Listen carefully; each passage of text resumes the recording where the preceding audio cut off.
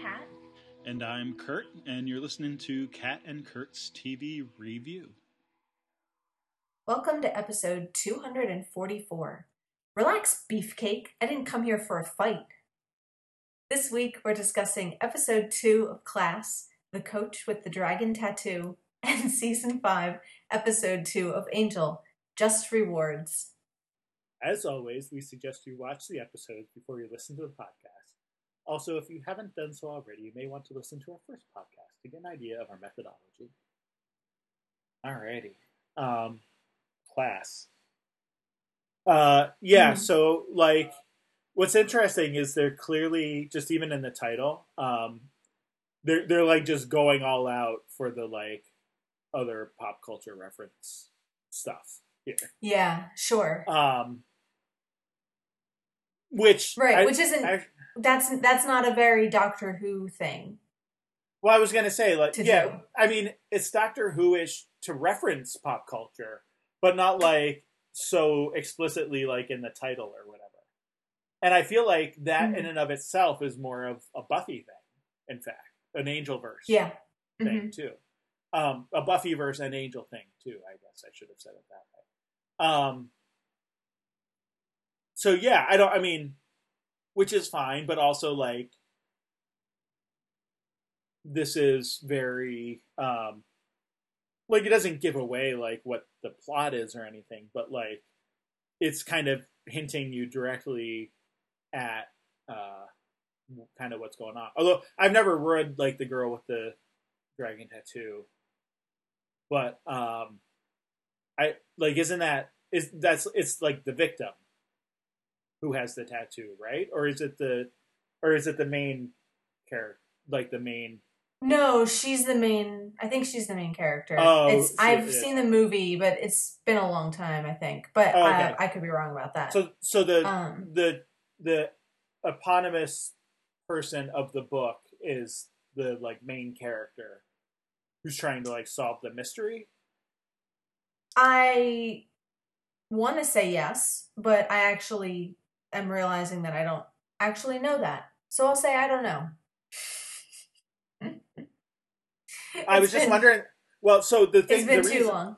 The reason I asked is I had always thought it was the victim in the book, but again, I've not read it. That was just a total prejudicial, thought on my account. So in that, I was going to say that's interesting then, because then if we apply the same sort of thing here, what happens to the coach at the end, it's almost kind of looking at him as a victim. Because he doesn't, all right, I guess I'm kind of jumping into talking about the coach. But, like, it's not his fault of what happens, really. Now we can still lay blame at his feet because of the choices he makes, I think.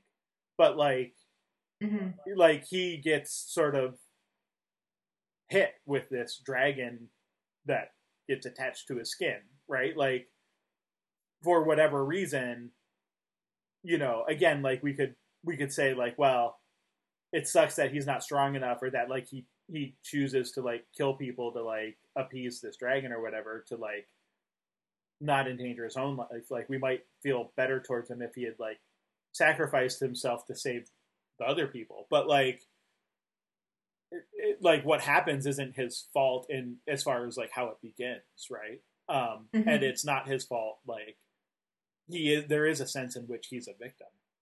So I was going to make that connection, but it turns out that's a totally inappropriate connection if the girl with the dragon tattoo is in fact not the victim, but the main character of that story. Well, I checked, and yes, the main character, Lisbeth Salander, is the one with the tattoos. But I don't know that there is she's not the murder victim, obviously, but she is victimized in the story. Okay. And there is a sense of like you've seen the books and the images from the movie, like her very like punk, like hard girl aesthetic, and I think there is a connection of people who perceive themselves as weak or as victims making themselves over in a way to be seen as hard and right. sort of the aggressor rather than the victim in a situation. So, actually, and I mean, obviously that's more like from a female perspective, like kind of how to protect yourself in a really dangerous sort of world. But like, I think with the coach, kind of what I want to get into with him is this as kind of like a toxic masculinity thing of a guy who seems as though he at least from his own self-perception wasn't respected or feared, or he wasn't satisfied in his masculinity, and kind of went from the victimhood of feeling sort of ineffectual to the overcompensation of being masculine in the worst ways, of like being violent and being a bully and all these sort of things that he thinks he needs to be. So I think like there is actually sort of a connection, which I hadn't really thought about, but I think it's a good one. I hadn't, and like you kind of alluded to the. Oh, sorry. Go ahead. No, I was just going to say, and like my connection is accidental since the connection I made doesn't exist. But I'm glad that we were able to kind of resuscitate it somehow. Because you're right, yeah. I hadn't been thinking of the aspect of that he was weak, and so he's not at fault in a way. But I guess he also kind of looks at it as a happy accident to some degree, if it has this effect, and maybe there's this unfortunate side effect, but like in the rest of his life he's happy. Although I mean maybe conflicted is the better way to put it, because like I don't think like all things being equal, like we would think that he wants to go around killing people. But if those deaths, it seems to be from his perspective that if those deaths help him maintain, sort of like you said, like the hard, respected personality that he has, then he's okay with it. You know what I mean? Yeah. Yeah, and I think that even though like kind of what you were saying before, it doesn't necessarily give away the entire plot, calling the title that does certainly kind of point out pretty early on where we should be focusing. So there's no like third act twist where like, oh, the coach who we weren't paying attention to suddenly is revealed to be the bad guy. It's sort of like pretty much from the start, like, all right, there's this coach with a dragon tattoo and people are being eaten. Like, I wonder where, like, what's the source of that? And, a different approach would be to have that be a misdirect. But that's not what happens. Like, it is as simple as what the title sort of suggests it to be. So, yeah, I mean, maybe the coach it's less about trying to surprise you with his sort of being the bad guy, and instead they're kind of giving you the full episode to really think about his conflict and like, is he a bad guy, and if so, in what ways is he a bad guy, and sort of the complicated nature of that. Right. All right. Well, now we spent we solved that title. Almost.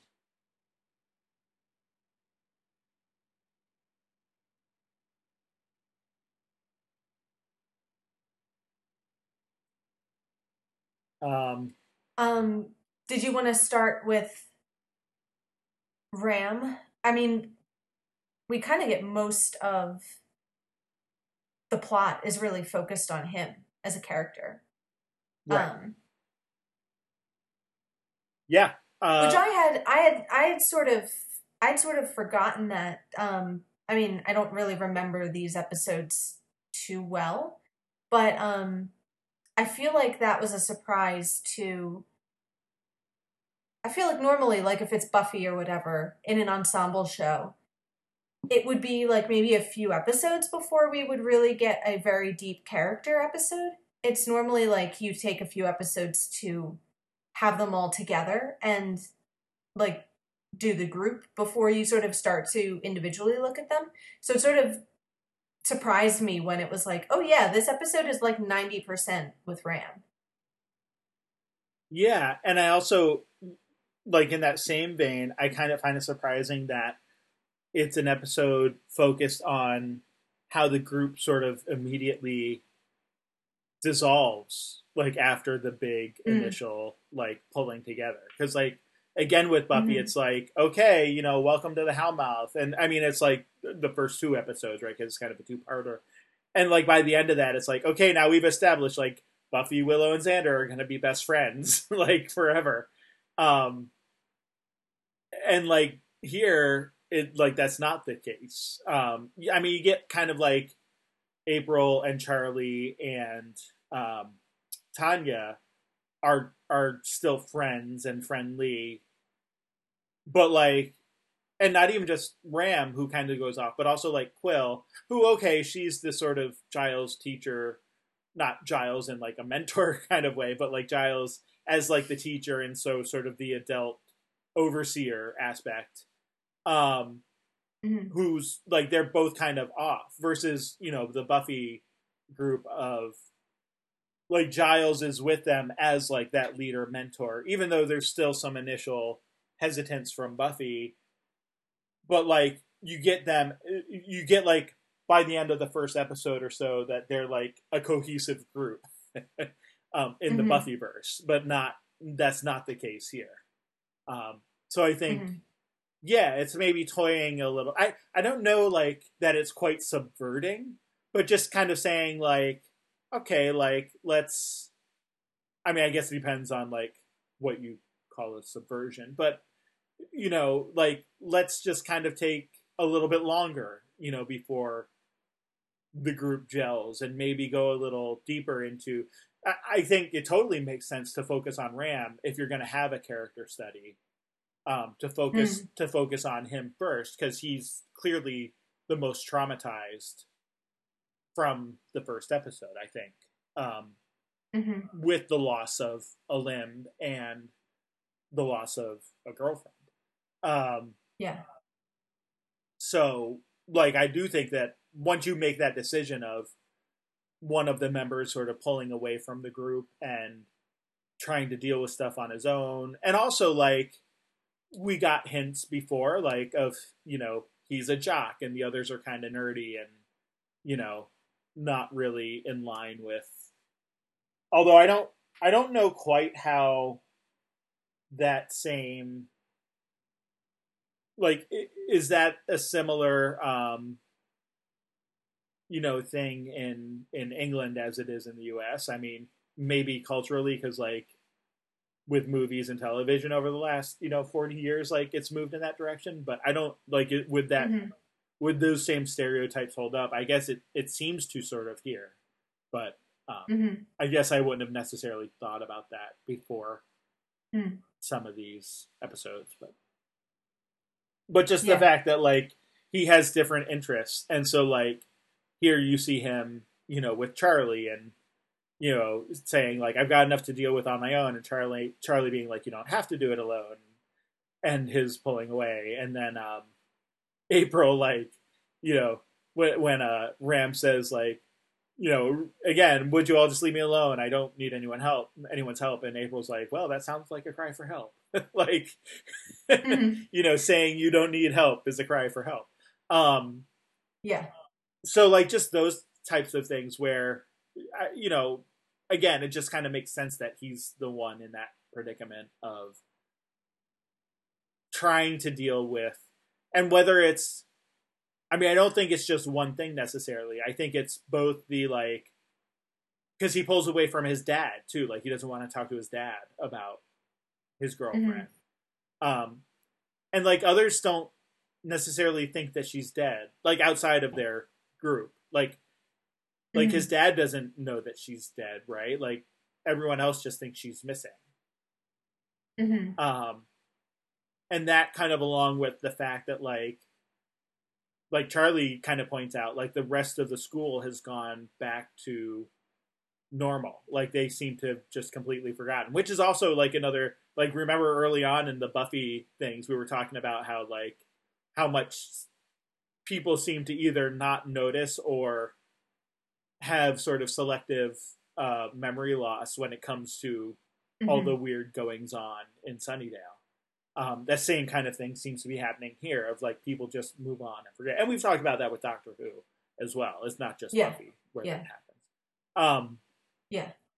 So I think all of that put together, it's like Ram wants to deal with it on his own, but also like he already sees himself as separate from the group of friends at school, or potential friends at school, you know, with whom he might talk about this stuff. And he can't talk about it with everyone else because none of them really know what's going on anyway. Like it would be more of a bother to try to explain to like his dad or someone else like what's really going on, because they don't know or remember any of the stuff that happened. It's also interesting. I mean, I know this wasn't that long ago, but even just, I feel like within the last year or so, with, you know, at least in the US, I don't know how much in the UK this would play through, but with, you know, things like school shootings and stuff, and the focus on those kids who are feeling like outsiders and ostracized and whatever. Like, I don't think typically, like, I mean, I haven't looked at the data. Like, I don't know how many of those kids are on like sports teams, you know, versus not on sports teams.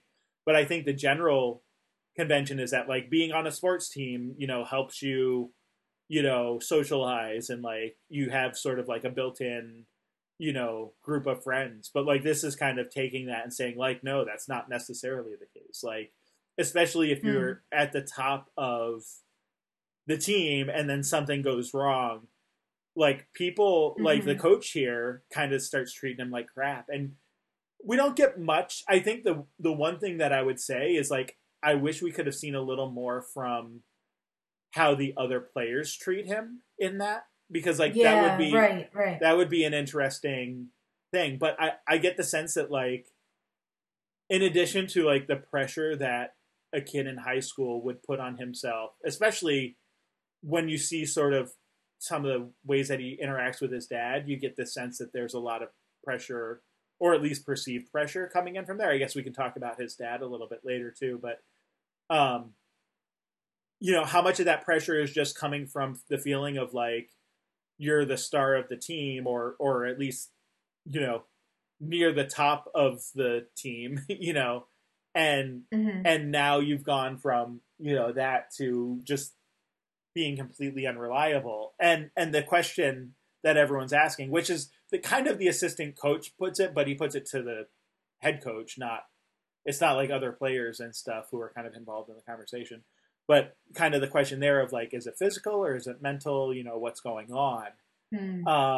And you get that sense of like, in addition to his own maybe sort of feelings of failure, you know, there's the potential sense that the rest of the team is also looking at him as a failure, and which just doubles down, or more than doubles, you know, down on kind of that feelings of worth and shame and, you know, that kind of thing.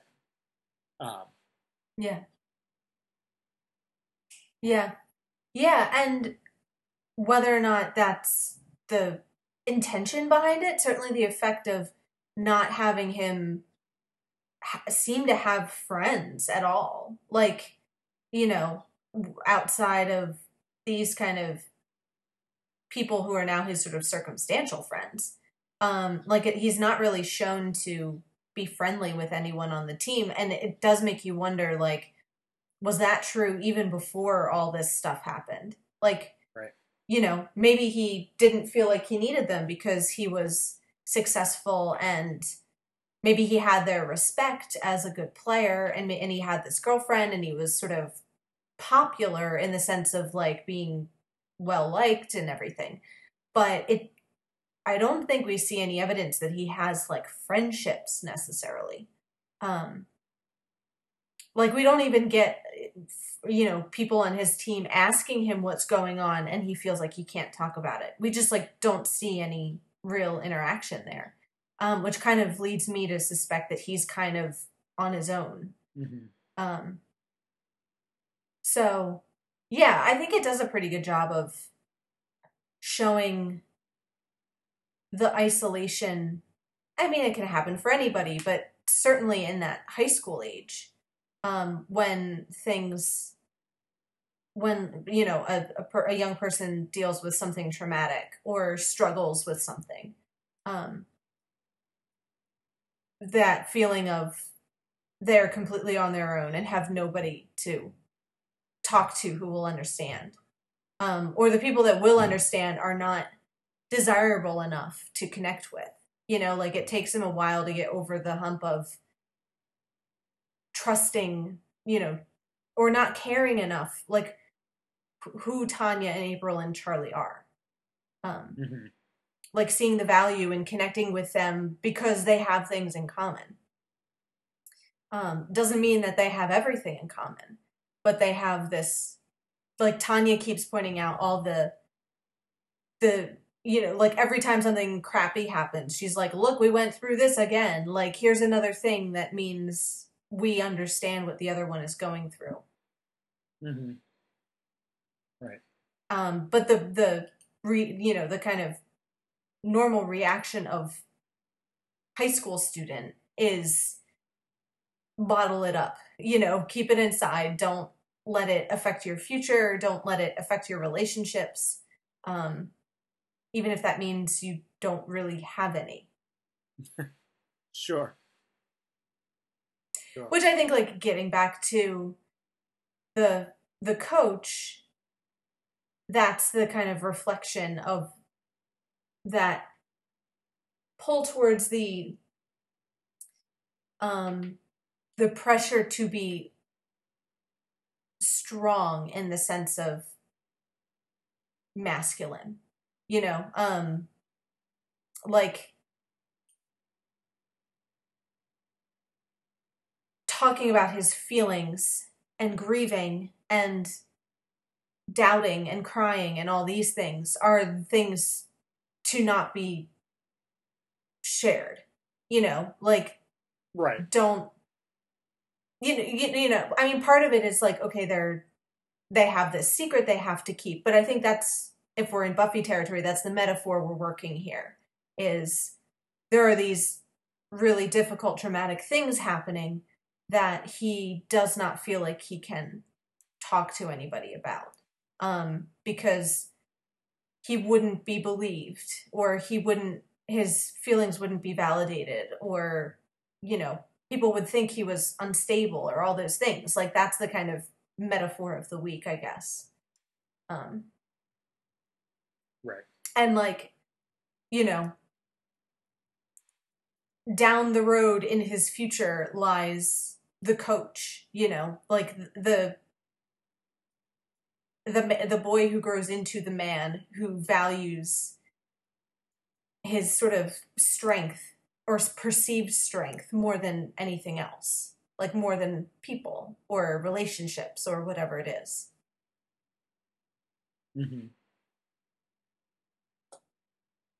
Yep. So, and so, I mean, kind of bringing in, oh, no, go ahead. Sorry, there's a little kind delay. of all of the, yeah, I mean, I think we've kind of talked through like the different problems that he kind of has, like with, as far as the beginning, between his, leg and the grief over losing his girlfriend and not wanting to talk to anyone, kind of the reasons there. But then on top of that, like, then like because he's sort of set himself apart and maybe not quite burned bridges, but he sort of poured gasoline over them. When like the weird stuff starts to happen, he doesn't really have anyone to like turn to, or at least he thinks he doesn't have anyone to turn to. I mean, we see that he actually does later, but he kind of ends up putting himself in a position where he believes he has to deal with this other stuff, like finding the skinned body of his assistant coach in the shower room, and seeing the dragon thing come and take away the cleaning lady, and that kind of thing. Which I guess that second one is what really prompts him then to reach out and actually look for help. Like, it's kind of like, okay, maybe I've reached my limit of where I should be actually trying to like deal with the stuff on my own, and that's where he finally does reach out to Tanya, at least, which is an interesting choice. I sort of hinted last time, and I wasn't thinking about like the age difference here either, which actually we didn't. We talked about Tanya being of a different age than the others. Like, she's an accelerated student and younger than the others, but also that like there seems to be more of a friendship developing between Ram and Tanya, even I think we saw in the last episode, than between the others. Like, not that I want to talk about them in terms of couples, but there is sort of a pairing off with like April and Charlie, I think, and Ram and Tanya as like the sets of friends within the larger group of friends kind of thing. But interesting that he kind of goes to her and not like to the group as a whole, or to even like April or Quill or someone, like, and I guess it would have to do with that, tutor relationship, and the fact that like he saw her getting attacked last time, right? Like the shadow thing over the computer. So maybe there's sort of a reciprocation thing going on here and I don't even know that this is like intentional. I'm just kind of like thinking this as I'm talking through it, but intentional or not, like that there's sort of that idea of like he helped her last time in a way, like in dealing with like the shadows and things, and now it's kind of like, so he's going to her, I think, for that same reason of like, okay, you've been calling me and contacting me and wanting to know what's going on in my life. Here's what's going on in my life. There's a big dragon that skins people alive. Would you like to come help me with that? Yeah. So,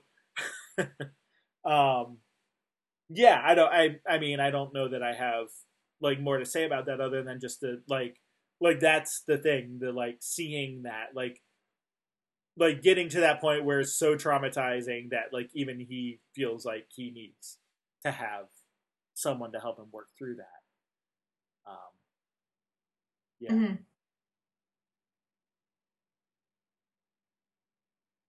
Yeah, and paradoxically, like for all the reasons you just mentioned, the person who he first allows to help him is, would be considered like the weakest member of the group. Like, the girl who's 3 years younger than them or whatever she is, but like, yeah, like he already has this established relationship with her where she kind of knows more than him, like, so he's sort of accepted that she's more advanced than he is in some ways. So like he's able to sort of get over this hurdle of being able to accept help from her of all people.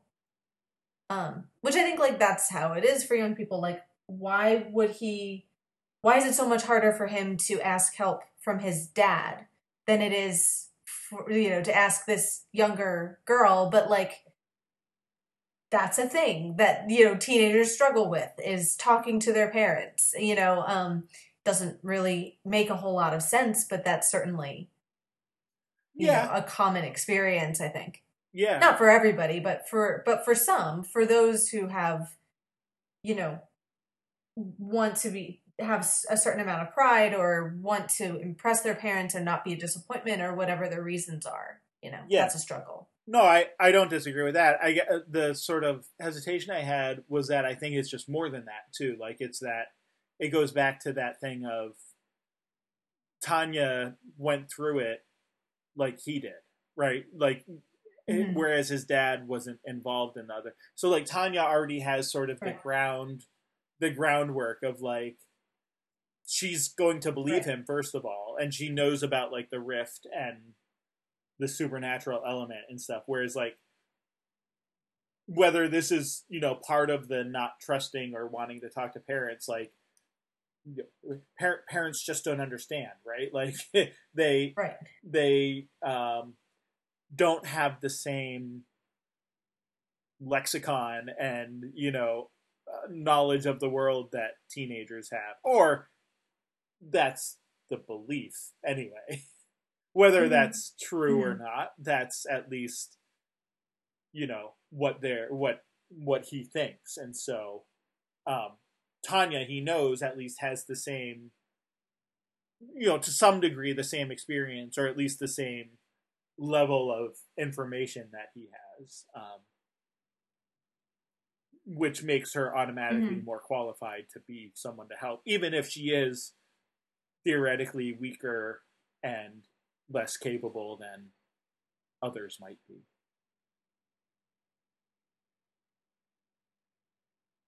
Yeah. Yeah. And she has the shared experience of her grief.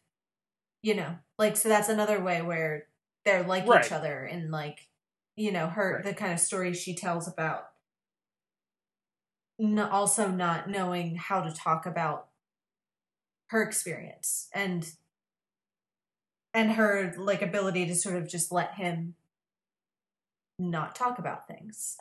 So she kind of approaches him on his level and respects his process and everything. Mm-hmm. Mm-hmm. Yep.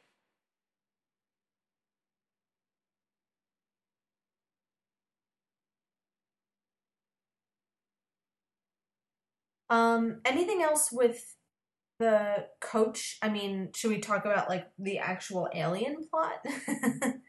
Like Yeah. the fact that he has dragons on his skin, and they're eating people, and he's sort of enabling that and allowing it to happen. Mm-hmm. Right. Yes, that would probably be good. So the yeah, with his, I mean, so the weird, we talked about the weird stuff that starts happening, of course, right? And so we sort of, um, we see like the coach in the shower. We see a little more than we need to of the coach in the shower.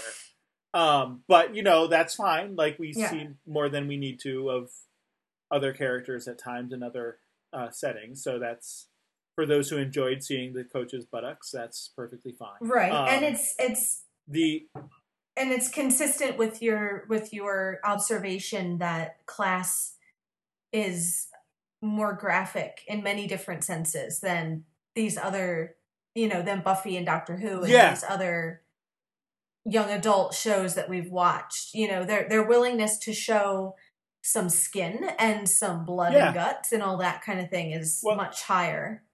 there's plenty of shows out there that engage in the um, problematic, perhaps, element of the male gaze, and so here's a little for the female gaze, maybe, or males of a Sure. certain orientation. So Sure. that's fine. I guess if again, like not. I don't think it's subversive in the way that like I didn't get the sense that like they were doing it because of that reason. Like it was Yeah. it was more like, oh, we're showing that there's a tattoo here, but we'll show a little cheek just to make sure that Mhm. it gets in there. Everybody's paying attention. I think you just don't expect it. Yeah. Like you said last time, you just don't expect it in a series about teenagers. I would. Yeah, this is again like reiterating that this is definitely not the like child audience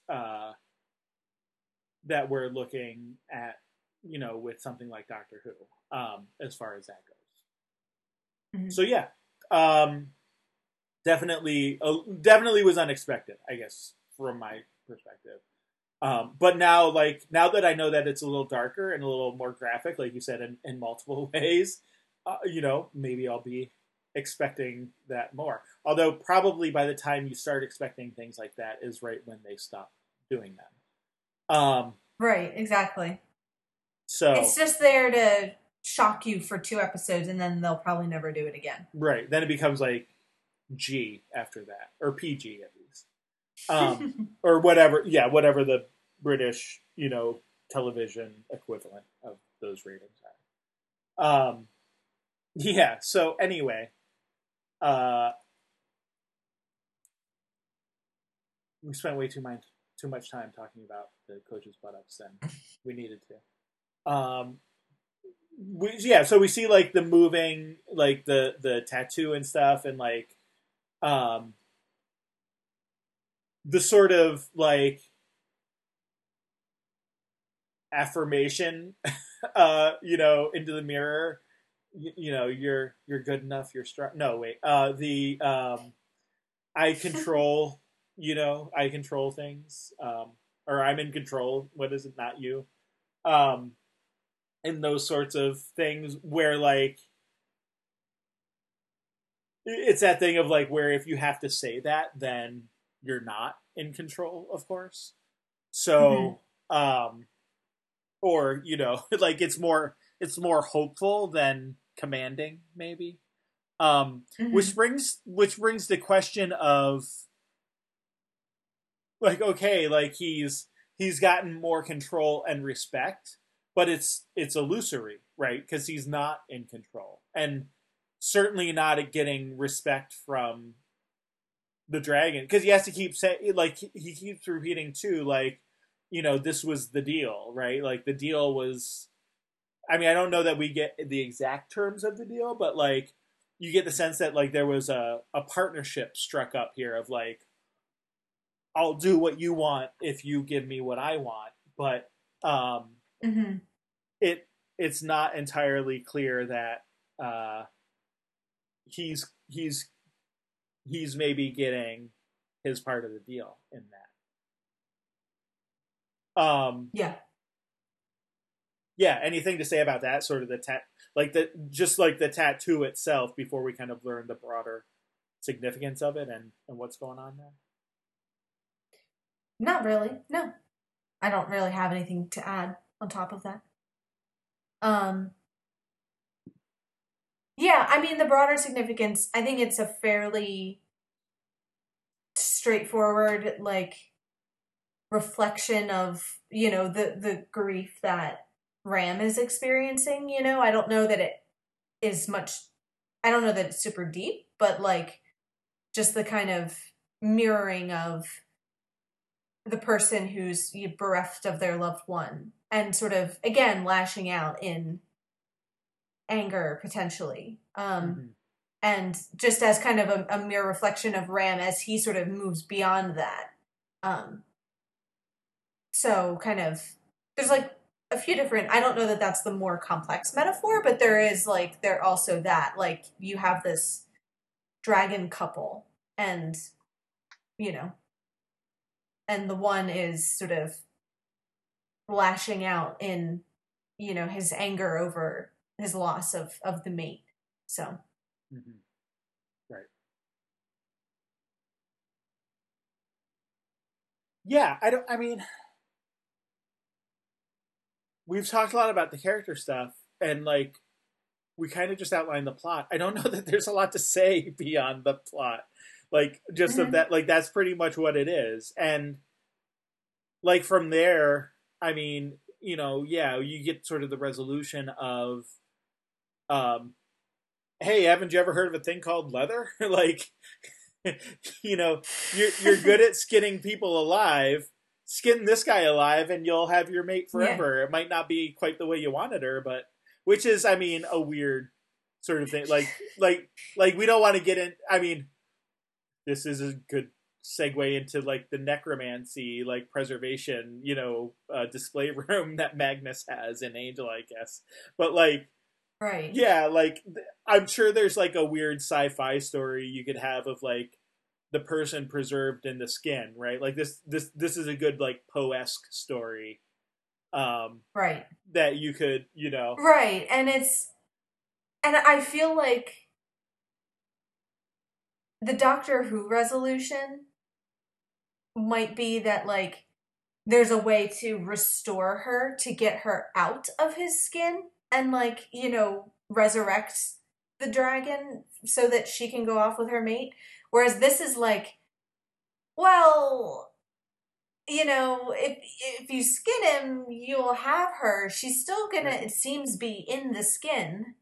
but you could have the skin and free of this guy, like just throw him in the garbage dump and you'll still have her, but like in this strip of leather. Right. Like, and even if you don't know how to do it. I was gonna say, like, even if you don't know how to do it now, maybe it's sort of like cryogenics, right? Like we don't know now how exactly to revive people that we freeze, but we believe that in the future at some time, you know, by freezing people now, we'll like discover first the cure of like what it was that killed them, and then also like how to revivify them in some way. It's kind of like that aspect to it, I get. Right. So it's a much more, like gothic horror kind of resolution to like getting the monster sort of, or the alien, what he wants, but in a very grotesque sort of fashion. The other thing is, I didn't think of this when I was watching it, but just as we were talking through, like, I also feel like this is like an effect of the Doctor not being around, right? Like, if the Doctor were around, probably he could use his sonic screwdriver and, like, you know, like, right, you know, change release the resonance of the cells so that, like, it pulls her out of the skin and, like, sends her back through the rift. And, like, then, you know, whatever. But it's like, well, we don't have that, but here's a good, like, alternative suggestion. Yeah. Yeah.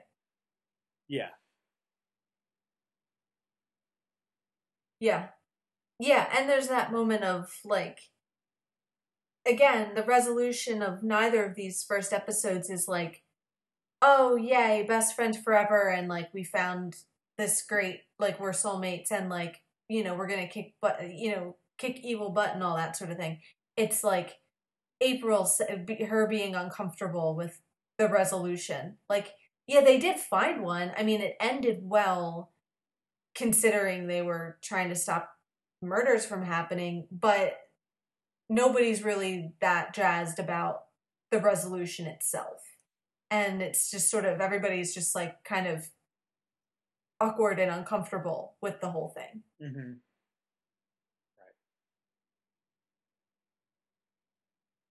Right. That's funny. Awkward and uncomfortable. That's always the best notes to leave an episode on. Yeah. I mean, anything. I think kind of Quill is the last major thing. Is there anything else about like Ram and the other kids or whatever? Yeah, I was just trying to think. Like, I don't really think I have anything else to say about the coach and the dragon and all of that. Like, yeah, so it kind of goes off with the coach, and okay, like, cool, that's wrapped up. Yeah, so Quill, informed by the head teacher that she's going to be evaluated in some way. The evaluator turns out to be a staring creep.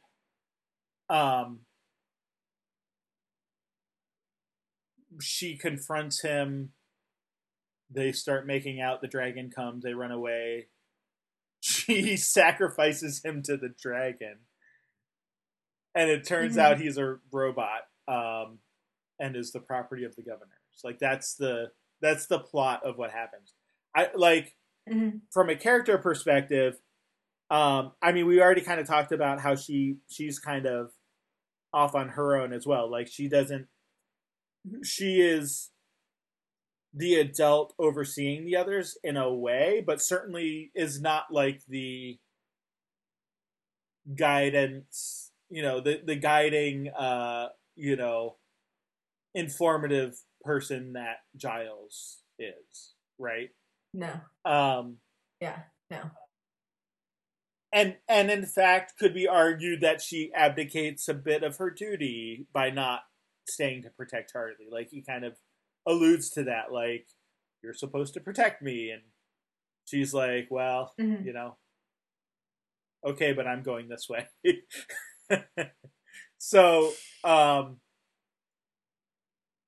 yeah, I mean... Yeah, and, like, I mean, not only is she not guiding them, but, like, isn't her response, like, when he's like, you're supposed to protect me, and she's like, okay, but who's protecting me? And then at the end, she's, like, asking for all their attention with the robot. Like, rather than, like, her being the sort of parental figure who gives attention to the kids, it's like, she's saying, like, doesn't anybody care what happened to me or want to hear about this or whatever? So she's almost like, she is above them and she's their protector and she is sort of, quote, adult.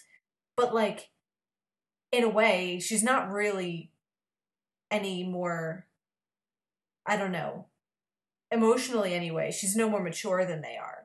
She's sort of just one of them and just sort of certainly more like, I don't know if selfish is the word, but quicker to sacrifice other people and, a little more morally ambiguous and all those things. Like, I wonder if she's almost more like Ripper Giles than, Watcher Giles.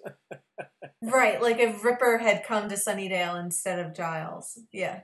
Yeah. Yeah, the, like, amoral kind of, rebel. Yeah, well, the Giles that kills Ben, right? Like, versus the Giles that we see most of the time in the, more mentory kind of role.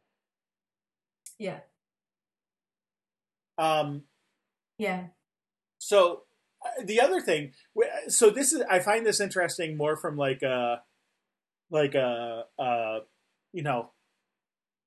how. So we've talked about sort of the peak TV and like the rise of these narratives that are like episodic but have longer seasonal arcs, and how and Buffy's sort of role in helping to shepherd that into sort of the modern storytelling. From a sort of meta perspective, I find her bit fascinating as well, because she's talking about like there's like the moment where she's like grumbling to herself in the hallway of like, these kids are all like talking about a dragon and going after this dragon. Doesn't anyone like realize what's true evil looks like here? And is like, she's like, I'm the only one like focused on the real thing. And it like, just from a sort of meta narrative storytelling perspective of like it's sort of the like, do you focus on the monster of the week versus like the seasonal arc kind of stuff? Because I feel like that's what we're getting here is the introduction of kind of, I don't know if the governors are going to be a big bad or whatever, but it seems more along the lines of the mythology, especially given that we don't get any reference to the cabinet again, the Cabinet of Souls, which is where we ended up with like that was the end of the last episode, was Charlie looking into this cabinet of souls and being like, yeah, aren't you all creeped out too? Like, what's going on? Yeah. And we get no mention of that in this episode, but you do get this sense of like there's something bigger going on here. There's some kind of government conspiracy happening. I mean, I assume the governors are a type of government. Seems to make sense given their name. But like we don't know what they are exactly, or they seem to have some kind of funds and interest in preserving or not preserving but observing the Quill at the very least, but like probably Charlie as well, and possibly the rest of the group. Like we just don't know what their motives are or anything yet. We've just got this one example there. But yeah, just I kind of laughed the second time watching through of like, oh, it's like monster of the week versus longer mythology, like kind of discussion that we're having here within the story itself, which is kind of funny of because you do get those of like, oh, I don't like the monster of the week episodes, I'm more interested in the mythology, or other people are like, no, the monster of the week are more fun, and the other mythology stuff just is whatever. And I mean, yeah. I think you would agree. I like them both, but in moderation. So like not heavy on one versus another. I like the stories that can both be a sort of discrete episode, but still further the overall story to some degree. So, yeah, no, that's I hadn't thought of it in those terms, but yeah, like the her annoyance at focusing on something sort of episodic and sort of trivial, right, versus like the secret conspiracy going on in the background. And like just to mention that, this probably falls under your mentioning of like the governors must be government in some form or other. But governors being a specifically British, like school governors, like the people who like oversee a school. Oh, okay. So like the administration. That sort of, yeah, or like the board almost, like kind of parents, okay, or sure. like Lucius Malfoy was on one of the governors of Hogwarts, so he had a say in the vision, like how Dumbledore ran things, that sort of thing. Okay, so that makes sense. The governors are like a board that we have to answer to, like the administrators have to answer to these shadowy group of people. So, it's like, okay, like clearly the governors are not just a purely mundane school board. So what is it about this school? Like, and who is it that has this invested control in what happens at this school is sort of the question there. Right. Interesting. And I think the head teacher mentions the governors at one point too. So like even before you get the robot at the end, like he says something about like, well, you have to have this evaluation because the governors demand it, that sort of thing. So, and of course the robot's name is Smith. So Smith being the giveaway that like he's not a real human. Nobody named Smith is like, that's just a cover for, it's like the doctor, like let's just even for the doctor, it's average name we can find. Right. Yeah. Like there's no actual humans named Smith.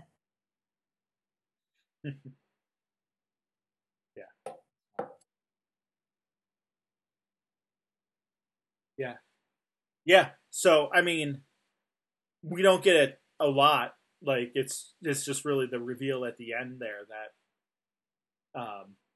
he's a robot and kind of there's this group, the governors.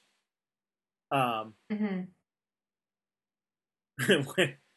So yeah, I mean that's kind of where we leave it off with her as well. Any other thoughts about Quill and her stuff?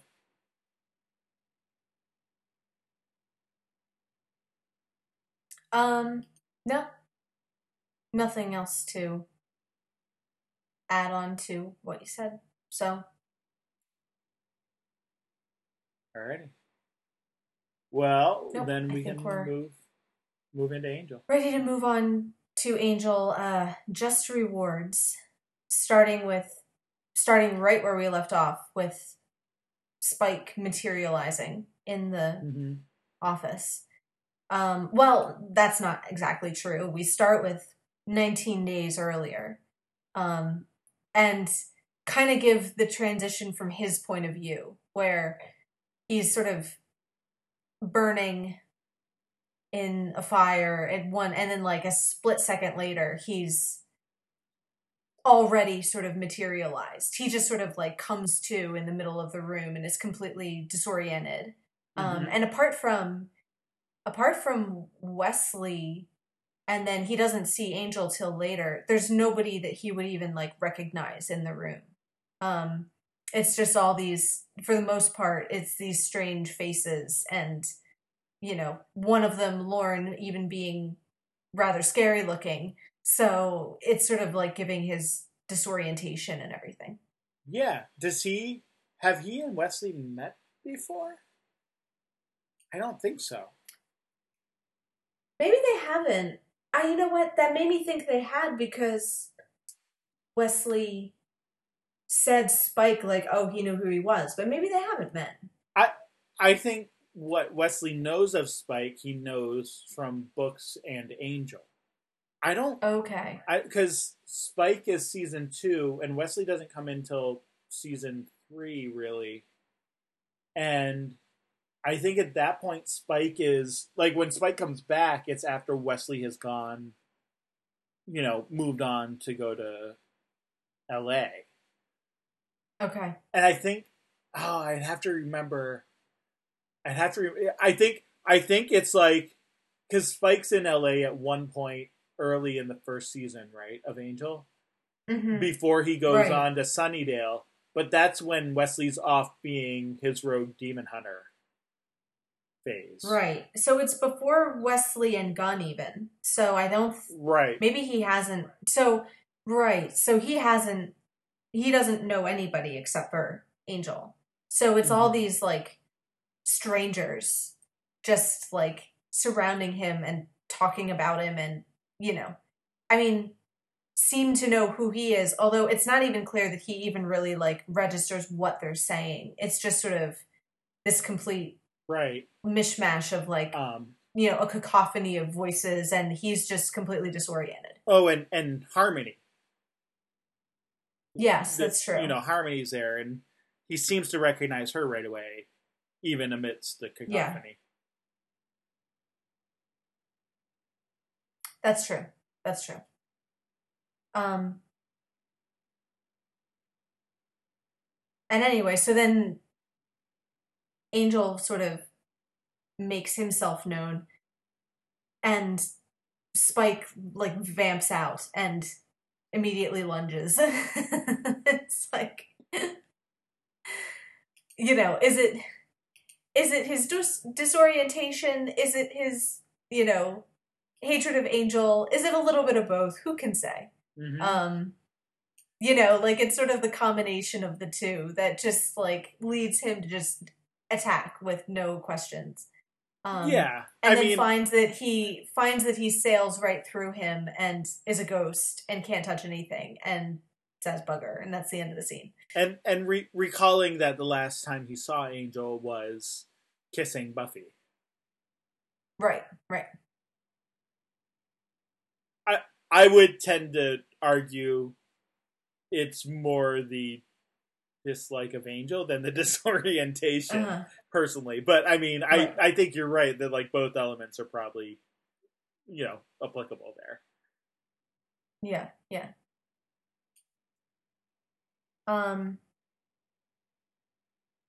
Yeah, so that is the situation.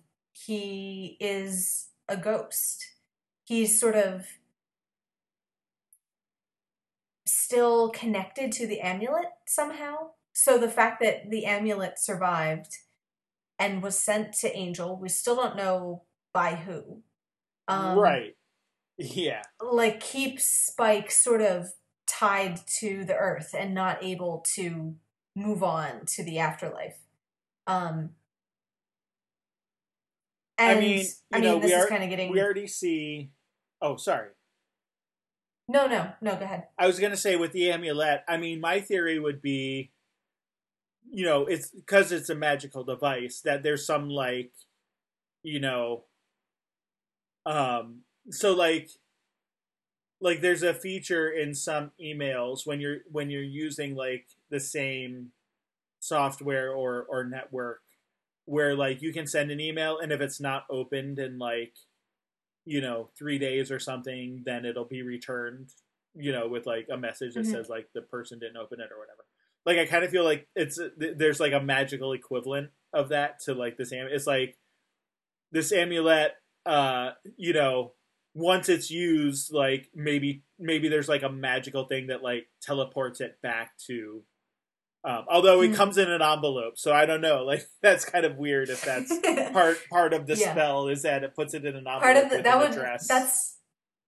That's delightful. If the spell is to like actually address an envelope and send it through through snail mail. Yeah, maybe the spell's not strong enough to get it all the way back to LA, so it has to like send it to like the nearest mail, postal office or whatever. Like.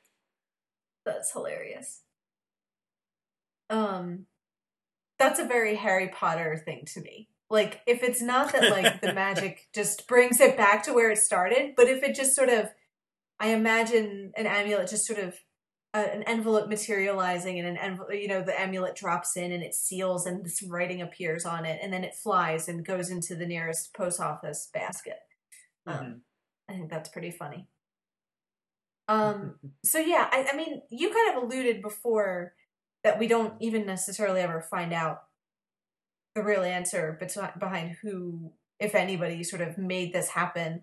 I mean, Angel speculates about this because they talk about the fact that he was given the amulet to begin with by Lila, so sort of from the senior partners or somebody within the senior partners, Wolfram and Hart sort of, remit. So the idea that like, it seems that Angel was supposed to use the amulet,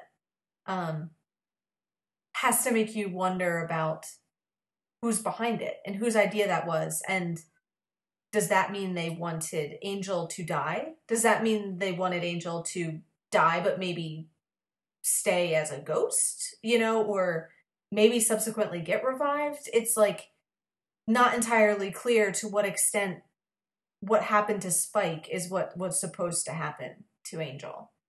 But it seems to be kind of an accident that Spike is in the situation that he's in.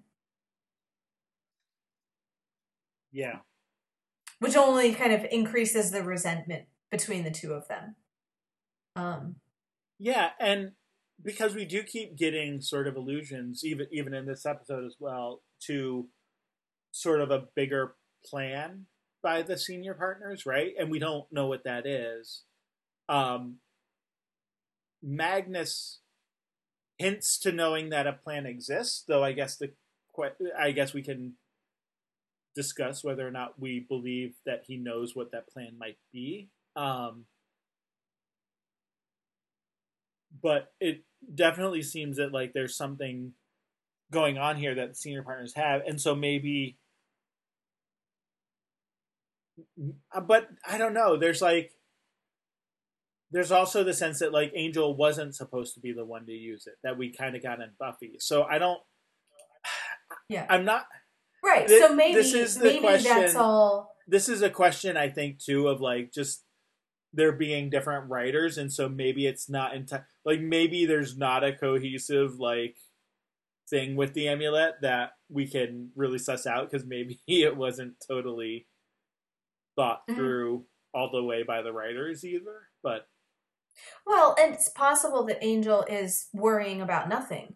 Maybe the intent of whoever it was that Angel would get it, pass it to Buffy, who then passes it to Spike. And maybe this all went exactly according to the intention of whoever's idea it was. So we don't get a confirmation one way or the other. That's just Angel and Wesley sort of having to worry about that in the context of being in charge of Wolfram and Hart now. And with all of these different factions, both above and below them, that have different opinions and agendas about what kind of direction this company's going in. Like what Angel's, leadership represents and that sort of thing. Yeah. So yeah, like again, like maybe Spike was always sort of meant to have it. That sounds very Bilbo in the Ring. But it seems less comforting, a thought. Right, that there's some sort of Gandalf higher say purpose. that, yeah. That it's kind of comforting that it was meant to go to, I think, Frodo rather than Bilbo. But right. Right. Like with Spike, that seems less comforting. Yes, because he is not being allowed to. He kind of was ready in that moment to face death, and kind of went out cackling with sort of laughter, partly sort of triumphant and partly sort of the nihilism of like, it's finally over, that kind of thing. And then he finds that he's in this sort of limbo. And he's not anywhere. He's not moving on, but he's not really here either. It made me think of in the last Christmas episode of Doctor Who, the captain talking about how he lost his kind of chance to go out courageously. Like in like having death snatched away from him, it's like, well, now he's nervous again. Now he's scared, and he's forgotten how it felt to be ready to die in that moment. Sure. And I feel like that's sort of what's going on. Like in the moment when the thing is crumbling around them, Spike was ready, and that was his last big sort of redemptive moment. He wasn't prepared to then have to linger on in this shadowy sort of ghost world. And now has to like very cold-bloodedly sort of stare into death and the afterlife and whatever comes next for him. Yeah.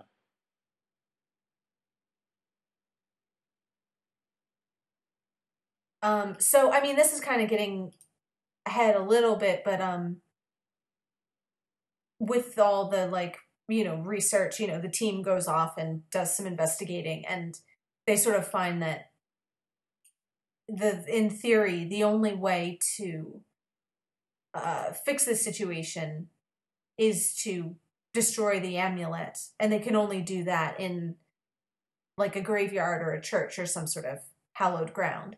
And Wesley suggests that if Spike wants his rest as he says he does, then that's the most merciful thing, is for them to do that. But then, of course, like, okay, Spike said that, but he wasn't necessarily asking them to do that for him right then and there. Right. And then he, like, he said, like, oh, I just want to rest. But then he comes home, or comes back to the office to hear them all saying, like, maybe the nicest thing is just to kill him and to let him move on and let's get it over with. And it's like, okay, that doesn't sound so merciful when you put it that way. Yeah.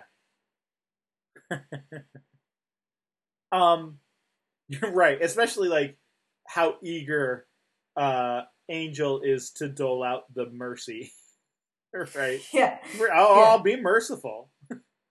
Yeah. I'm all about the mercy. Merciful, I'm your guy. Yeah. Yeah. Right. Uh, yes, but so did it surprise you then when sort of so there's like the multiple twists, and we don't need to do like the slow reveal like they do, but like does it surprise Yeah. you then the way that like all of the twists end up working themselves out given um his overhear? Because I feel like part of the twist is him overhearing the conversation. Like, I mean, a twist in that like there's the sort of dramatic irony of talking about him while he's standing there listening to them, which is like in a Shakespearean way that would like lead to a sword fight, right? Like, I mean, and it kind of leads to a fight here, but not in the way that we would necessarily expect in a sort of classical story. So Yeah. Well, I think it's a good, it works well because I think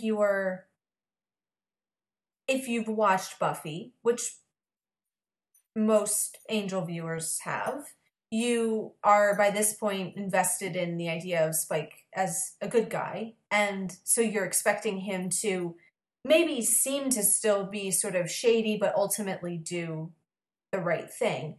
And so it's sort of like, but at the same time, I think they want you to doubt that and have that moment of wondering if he'll come through or, take, succumb to Magnus's temptations. So having him overhear the conversation about kind of euthanizing him helps to give him a motivation for why he might do that. Like, I think that's kind of the idea, is that it helps justify why he would consider, selling out to this guy and selling Angel out and sort of going back into his caring about number one sort of state of being. I was pretty sure that at the end, I mean, it was touch and go by the, towards, it's pretty late into the plot that you do get the reveal that, okay, he is on the right side. So the longer it went on, the more it was like, a dwindling hope.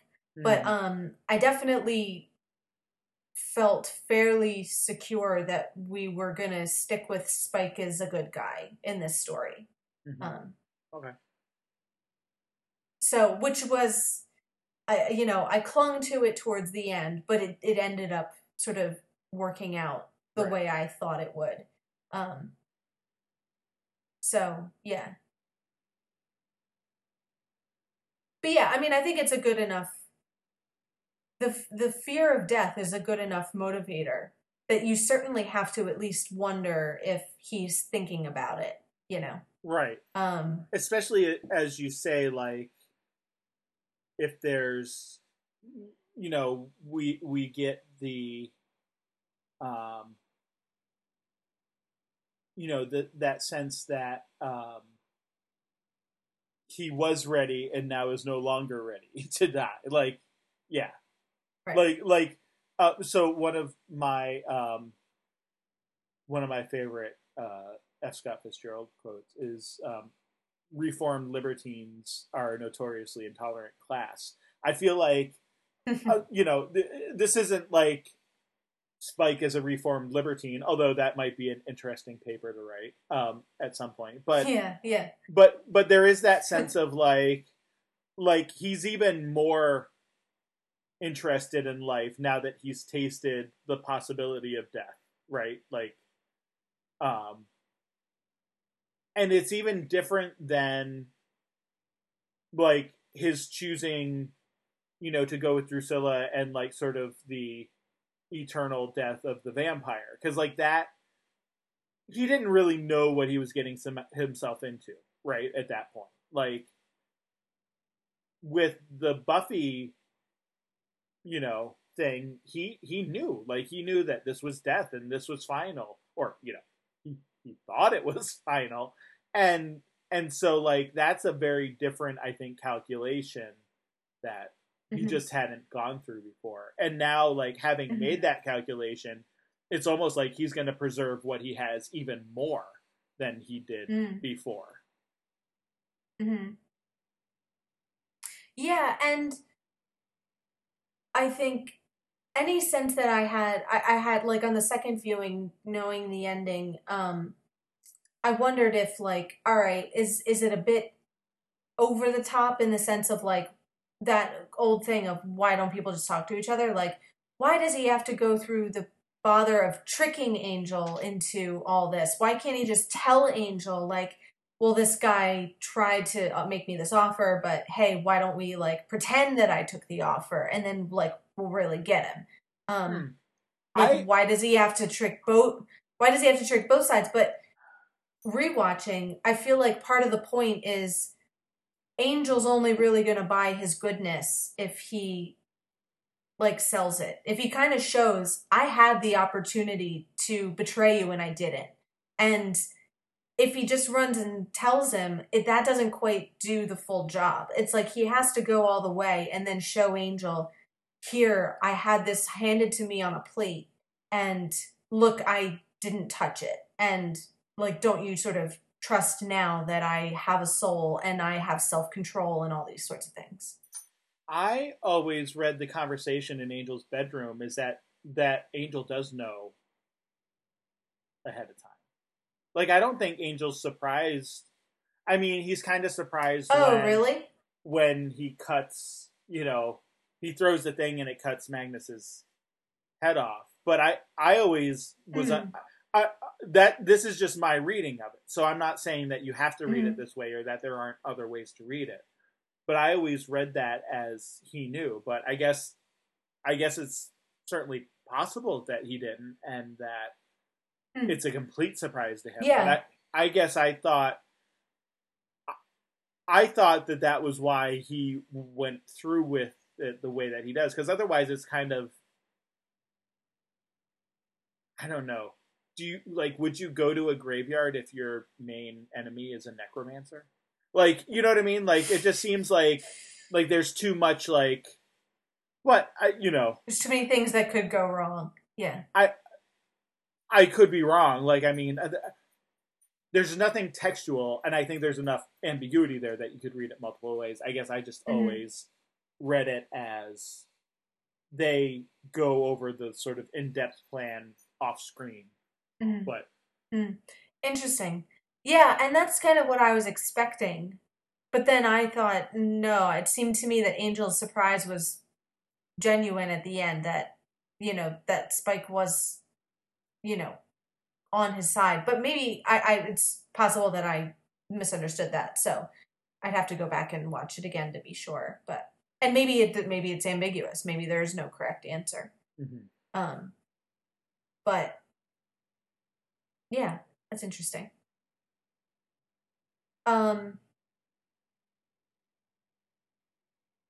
Well, we're kind of skipping around a lot. So, like, one thing we kind of alluded to this, but maybe we can go a little bit more in detail about the rivalry with Angel. Because it's partly about Buffy, for sure. Sure. But it's also sort of just more generally their envy of each other and their sort of positions and their redemption arcs in a way. Right. Like, there's that kind of section where Spike said, what he says, what's your problem? You punt, you're my problem. You've got it too good. Your kingdom of 34 castles, all the cars, comfort, power, and glory you could ever want. And here I save the world, throw myself on the proverbial hand grenade for love, honor, and all the right reasons. And what do I get? Bloody well toasted and ghosted is what I get. In it. He says that, in it. Yeah. It's just not fair. And then Angel counters like, fair, you asked for a soul. I didn't. It almost killed me. I spent 100 years trying to come to terms with infinite remorse. You spend 3 weeks moaning in a basement and then you were fine. What's fair about that? And then, are you getting blurry? And then he disappears. And right. Oh, by the way, I love the little random flickers in and out of reality. Like in the middle of sentences and all that. Like the comic timing of that was pretty well done. Sure. Like, are you getting blurry or is it? And then he's gone. um, it's funny. So yeah, like that's a pretty good summary of their different stories so far. You know, Spike kind of seeing his lack of reward for all the, you know, sacrifices that he's now choosing to make and the nobility with which he's choosing to live. And Angel, on the other hand, just looking at like the swiftness with which Spike is regaining his soul and his humanity. Like Spike, you know, because it's within the confines of Buffy the television show, Spike's redemption is over the course of like a season and a half. Whereas like Angel has this entire backstory before the show even starts where it's like 100 years. Like 100 or more years of living in the gutter and getting nothing for it. So he just sees Spike as like, oh my god, you just snapped your fingers and are now like one of the good guys. And like, what did you ever do to earn that?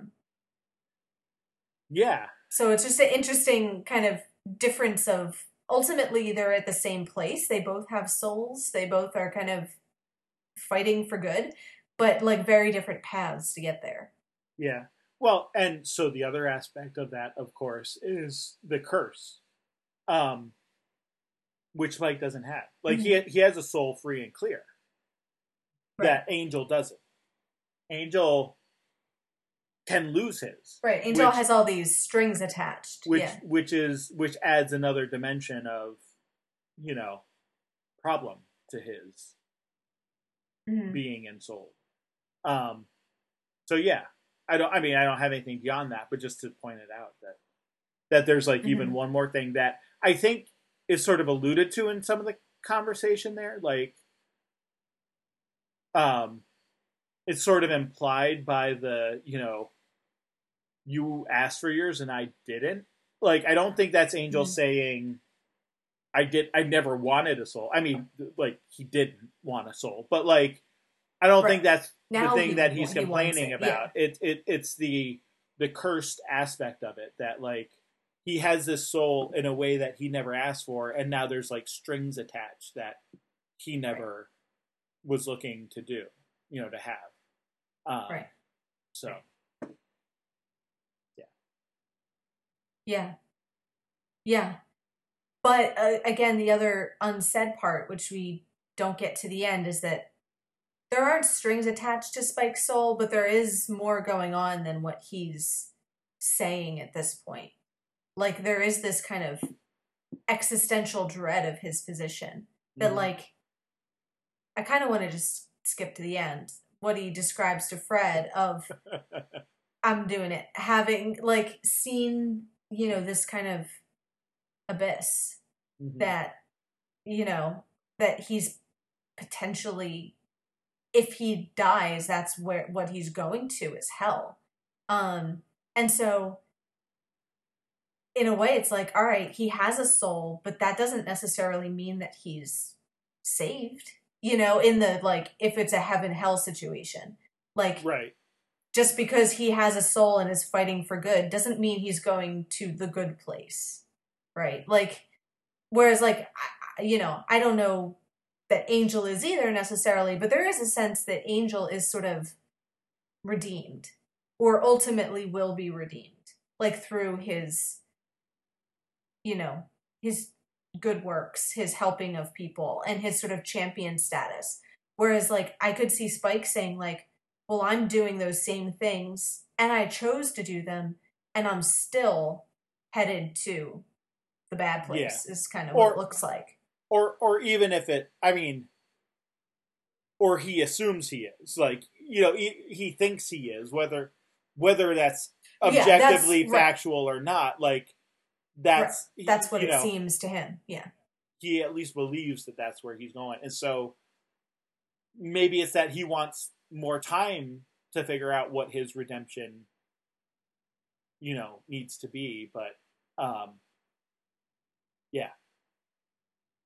yeah, I agree with that.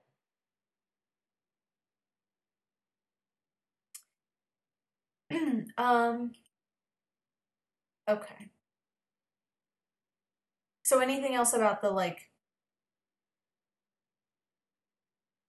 intro section? We've gone way past that, obviously, but I guess the setup with Spike, anything about this sort of situation that he's in or whatever.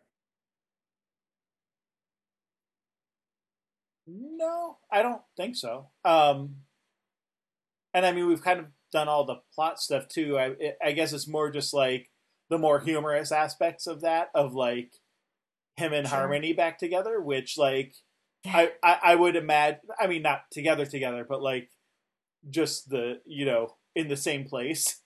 Mm-hmm. Which you kind of forget how delightful that is. Of like Mm-hmm. the because like it's such a surprise pairing to begin with.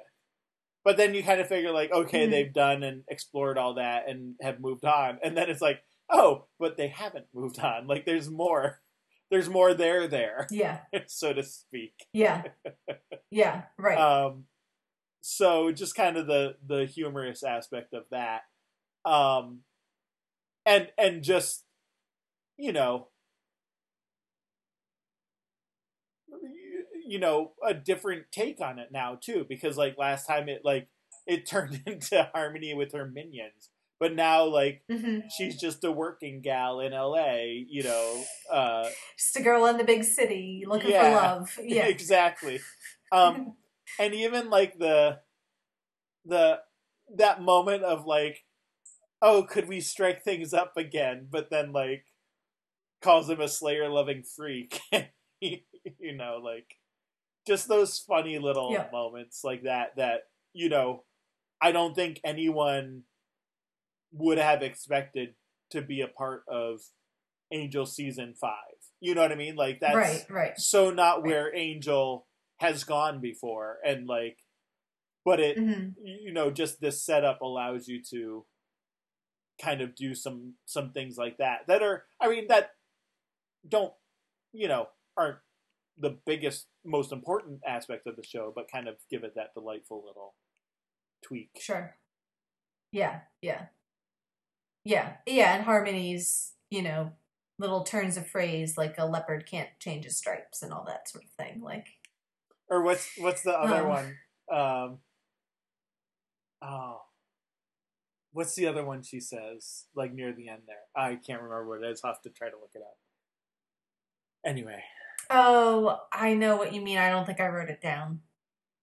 Yeah, I don't remember. Okay.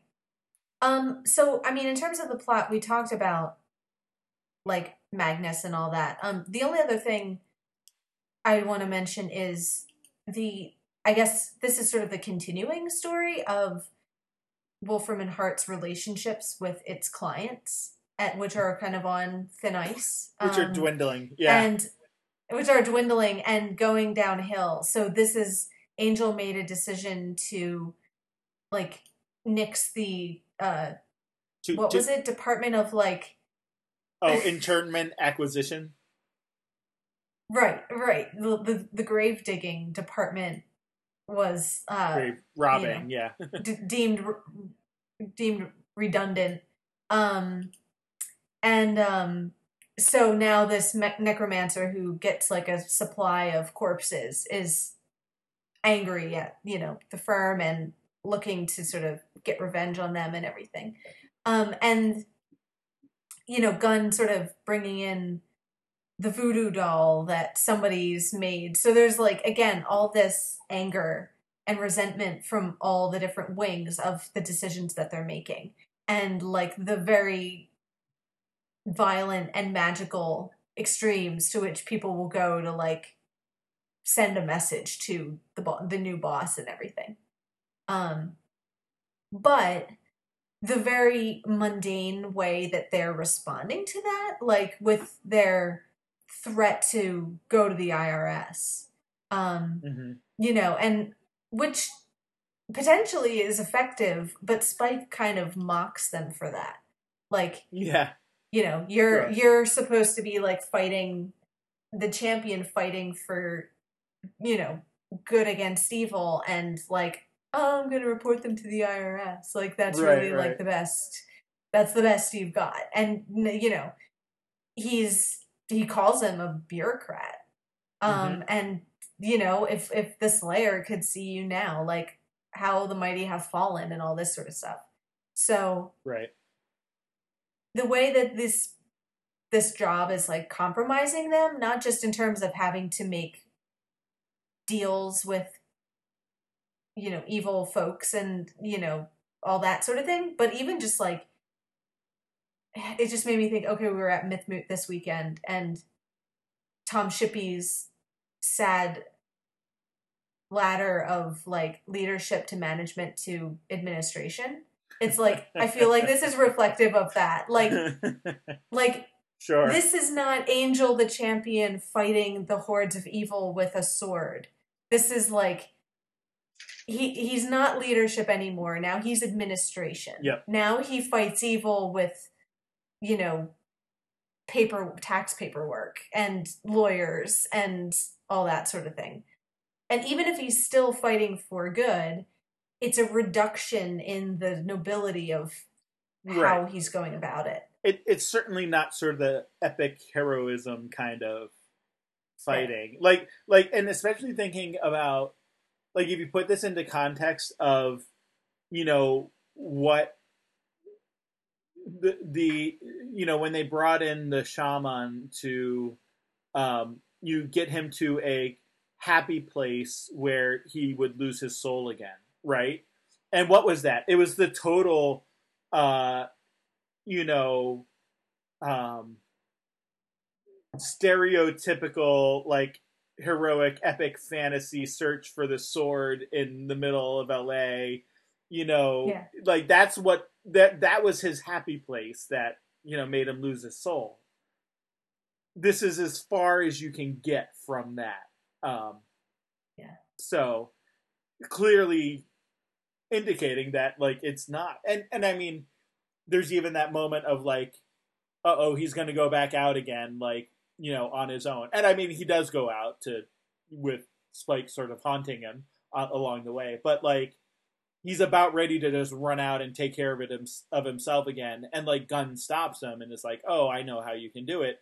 And what's the answer? It's the IRS thing, right? Like, we don't learn Mhm. it right then. It's later that we learn what Gunn's big idea was, but it's just that idea of like Angel keeps feeling trapped by like all the bureaucracy and stuff. And well, what is it that he goes out and does? It's the bureaucracy thing. Right. But also like Play along with the game, yeah. but also like but on the other hand, that's what's effective. Right? That's the thing that like throws Magnus off his game and like gives them the opportunity to um you know, to go, well, I mean, kill him eventually, but like, but like, that's the thing that like puts him in his place and kind of Mm-hmm. gives them the leverage that they need. But yeah, you do have like the Spike mocking him, and it is mocking him, even if it is the more effective thing in Mm-hmm. the long run. So Right. It does. It kind of doesn't matter how effective it is. It's not romantic. You know, it's not the ideal of what he imagines himself to be fighting for. mm-hmm. So yeah. So that's an interesting kind of continuing theme is the further, you know, interactions with the various levels of their company and, you know, the depths to which they will sink to Yeah. deal with some of these people. And Yeah. also this idea that they're eliminating a lot of departments and individuals from the company, eliminating in some ways more literally nice than way. others. You know, because like, they didn't necessarily mean to eliminate that one lawyer they sent to Magnus, but Magnus, you know, Right. deals with him in a certain way. So it's not even like the intentional like I mean, there's like the humorous idea of like the termination, right? Like in a work related sense of they're terminating employees, and like in some cases Mm-hmm. that's literal, which has always been a Mm-hmm. problem at Wolfram and Hart, but I don't think it's as Yeah. intentional as it has been in the past, but it's still an issue that crops Mm-hmm. up. So yeah. Yeah. But just this idea too that Yeah. now you have this contingent of former Wolfram and Hart employees who are disgruntled and could potentially cause problems because like they know a lot of things, and presumably some of them have certain types of power and influence that Mm-hmm. maybe reaches beyond. We get the funny like voodoo doll that kind of looks like Gunn, Mm-hmm. but like, what are the things But they that's didn't? not something to take lightly. Yeah. Yeah, what are the things they didn't catch? Right, like Right. we don't Right. we don't necessarily know.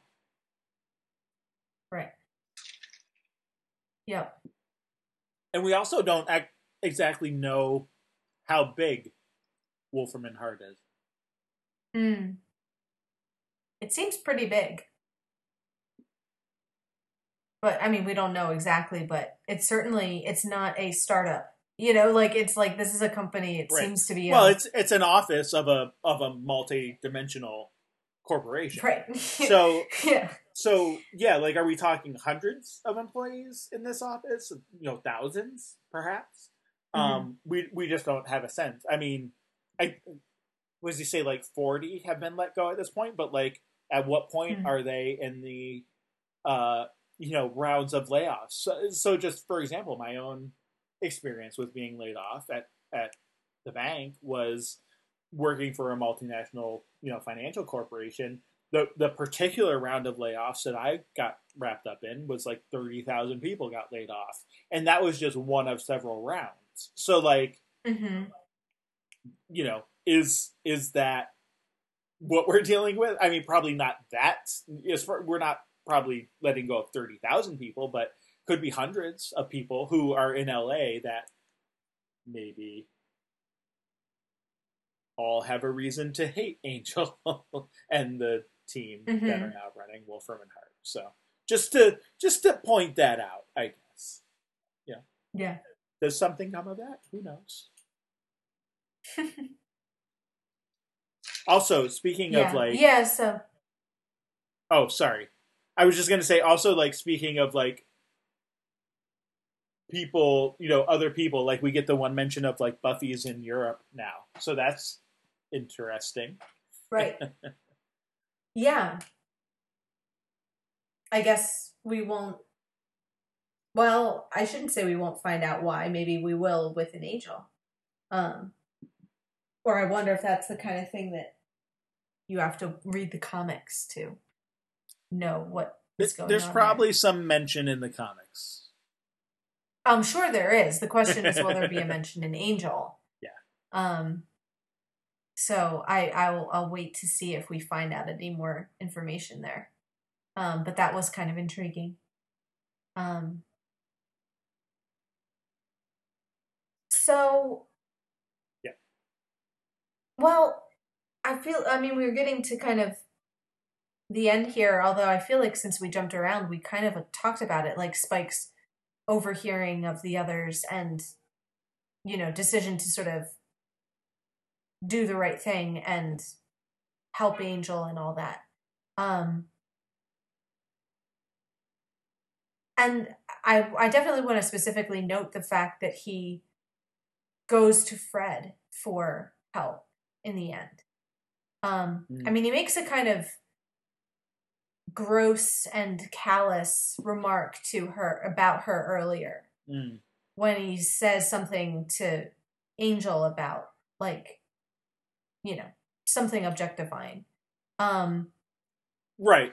But again, well, and that's like, I took that as the trying to kind of either trick or slash get a rise out of Angel earlier on. Not to say that Spike's never objectified anybody before, but well, but that's he's like deliberately going over the top, and yeah. Anyway, go ahead. that's when he's like, that's when Magnus reveals his plan of putting Spike into Right. Angel's body, and Spike's kind of like, oh yeah, like I'll pretend to be you, and maybe I'll have a go at Fred, Right. and like Right, playing so the part. Yeah. I think that's actually more playing, and that's why I think. I mean, again, you can read that as like Angel may not know Spike's plan, but Mhm. I think that the way I've always read it is that Spike's more playing it up for Magnus in that moment of like, oh yeah, Mhm. look at all the evil I'm going to do kind of in your name, and like reconfirming for Magnus that like he was the right choice for this, Mhm. knowing all the while that Spike's going to stab Magnus in the back, or well, in like Right. the nebulous chest area that he Right. inhabits. That's the way I take that. Now, I mean, that's not to say that like Mhm. it's not, certainly not a nice thing to say about Fred. But, that's the way I take it there. Sure. Yeah, no, and I think though, like, it definitely gets in, it kind of points out to the audience that, like, he's at least noticed Fred. And so it's kind of prepares you to think about that and, like, kind of alerts you to it before he goes to her at the end. That, like, you know, rather than go to Angel, who they clearly don't have the greatest, most empathetic relationship, or go to Wesley, who might be the most knowledgeable about sort of spiritual dimensional things or whatever it is, he goes to Fred for help. Um, and I mean, we'll have to see where that relationship goes. We could speculate as to why. Like, is she the most empathetic? Is she like she's the one who says she doesn't really feel comfortable, talking about killing him earlier. So maybe he kind of identifies her as the most sort of caring person. Or maybe she's the least threatening. Like maybe she's the easiest to talk to or to confess to about what he's afraid of or whatever it is. Well, and she's also a highly intelligent physicist. So maybe there's like just a sense that she has this whole research lab and might actually be able to help him. So there's like lots of potential reasons why. But anyway, he goes and gives that little monologue about how he saw this sort of abyss, the place full of fire and torment, and he's kind of standing on the brink of it and is desperate to not go there. So, um, and then asks her for help. Yeah, I mean, I think he says in there though why he's going to Fred. Like Does he? Yeah, he says Maybe I missed it. He says you're the smart one, the go-to girl who knows all about this ghost mumbo jumbo, and she tries to say, well, Wesley's really the occult expert and blah blah blah, and he says no, but you're the science queen and you figure things out in that cute little noggin of yours. So again, maybe a little misogynistic there, but like just that idea that like he's going to someone who's like, I get the sense there that he's not looking for like the theoretical thing, right? He's looking for the practical, like science. I mean, ghosty magic science, but like science aspect of what he's, what's actually wrong with him and can it be fixed? I think with Wesley, I mean, so given that, like, I mean, we've talked about since early on how sort of the magic, like you get potions and spells and stuff that are basically like science or recipes, for how to do these things. So maybe Wesley would have a similar effect, but I think that's, I mean, I think that's to me, that seems like a fairly clear explanation, but I don't know. Maybe there's... Mhm. Yeah, no, I think I just missed that or forgot to put that in my notes. So yeah, that makes sense. Although I don't think it's inconsistent also with Fred also being the only one to sort of question the plan when they're sort of talking and Spike overhears them. Oh like, yeah, no, like she's also the only one who's sort of like, is this really the most ethical decision? So she's sort of the right choice in a bunch of different ways. And she, like, if we're crit-ficking Spike a little, like, she would be the one with the least... Yes, he overheard her sort of defending, not him per se, but the idea that, like, he needs to be killed. You know, not defending against the idea that he needs to be killed. And also, like, she probably has the least reason to be prejudiced against him. Except for maybe, like, Lauren, who's, you know, like a demon and just kind of seems okay with everyone and everything. But also isn't part of that. I don't think he's in Angel's office as part of that conversation, right? Because he's kind of maybe not somewhere else.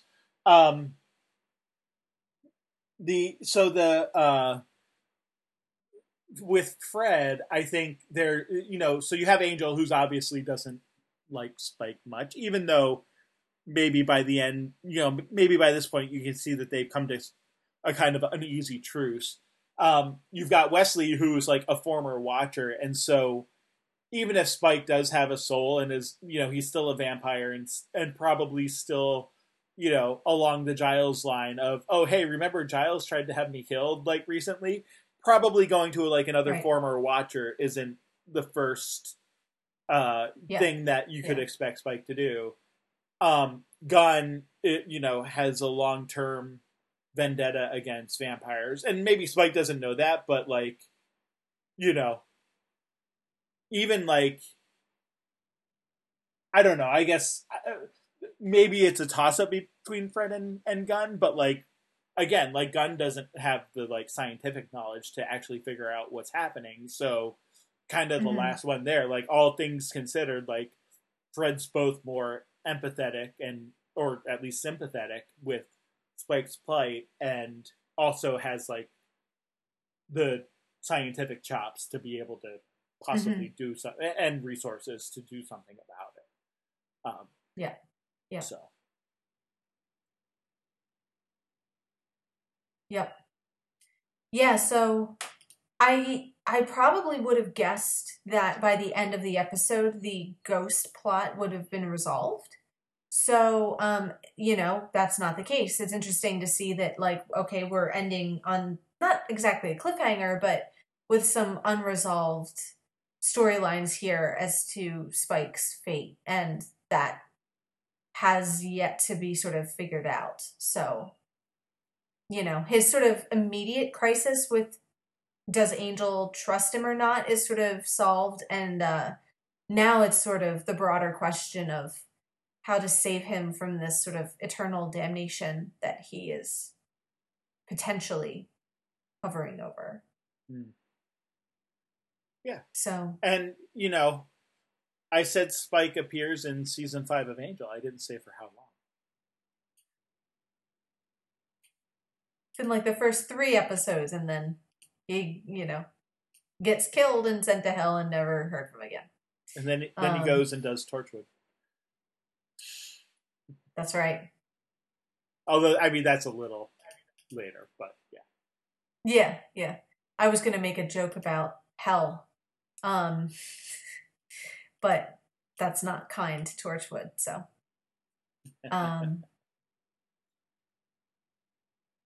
Yeah, anyway, no, you're is right. There anything like, else? I was just going to say anything else we didn't really... Yeah, go ahead. Sorry. Lag is terrible. I was just going to say that, like, yeah, like you said, there was just...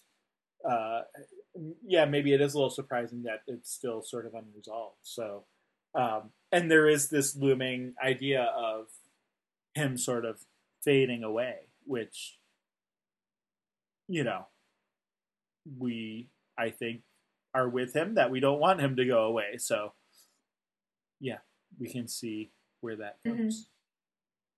And from the Wolfram and Hart perspective, like, you know, we're told that Magnus Hainsley, you know, gives a lot of money for the procurement of these bodies.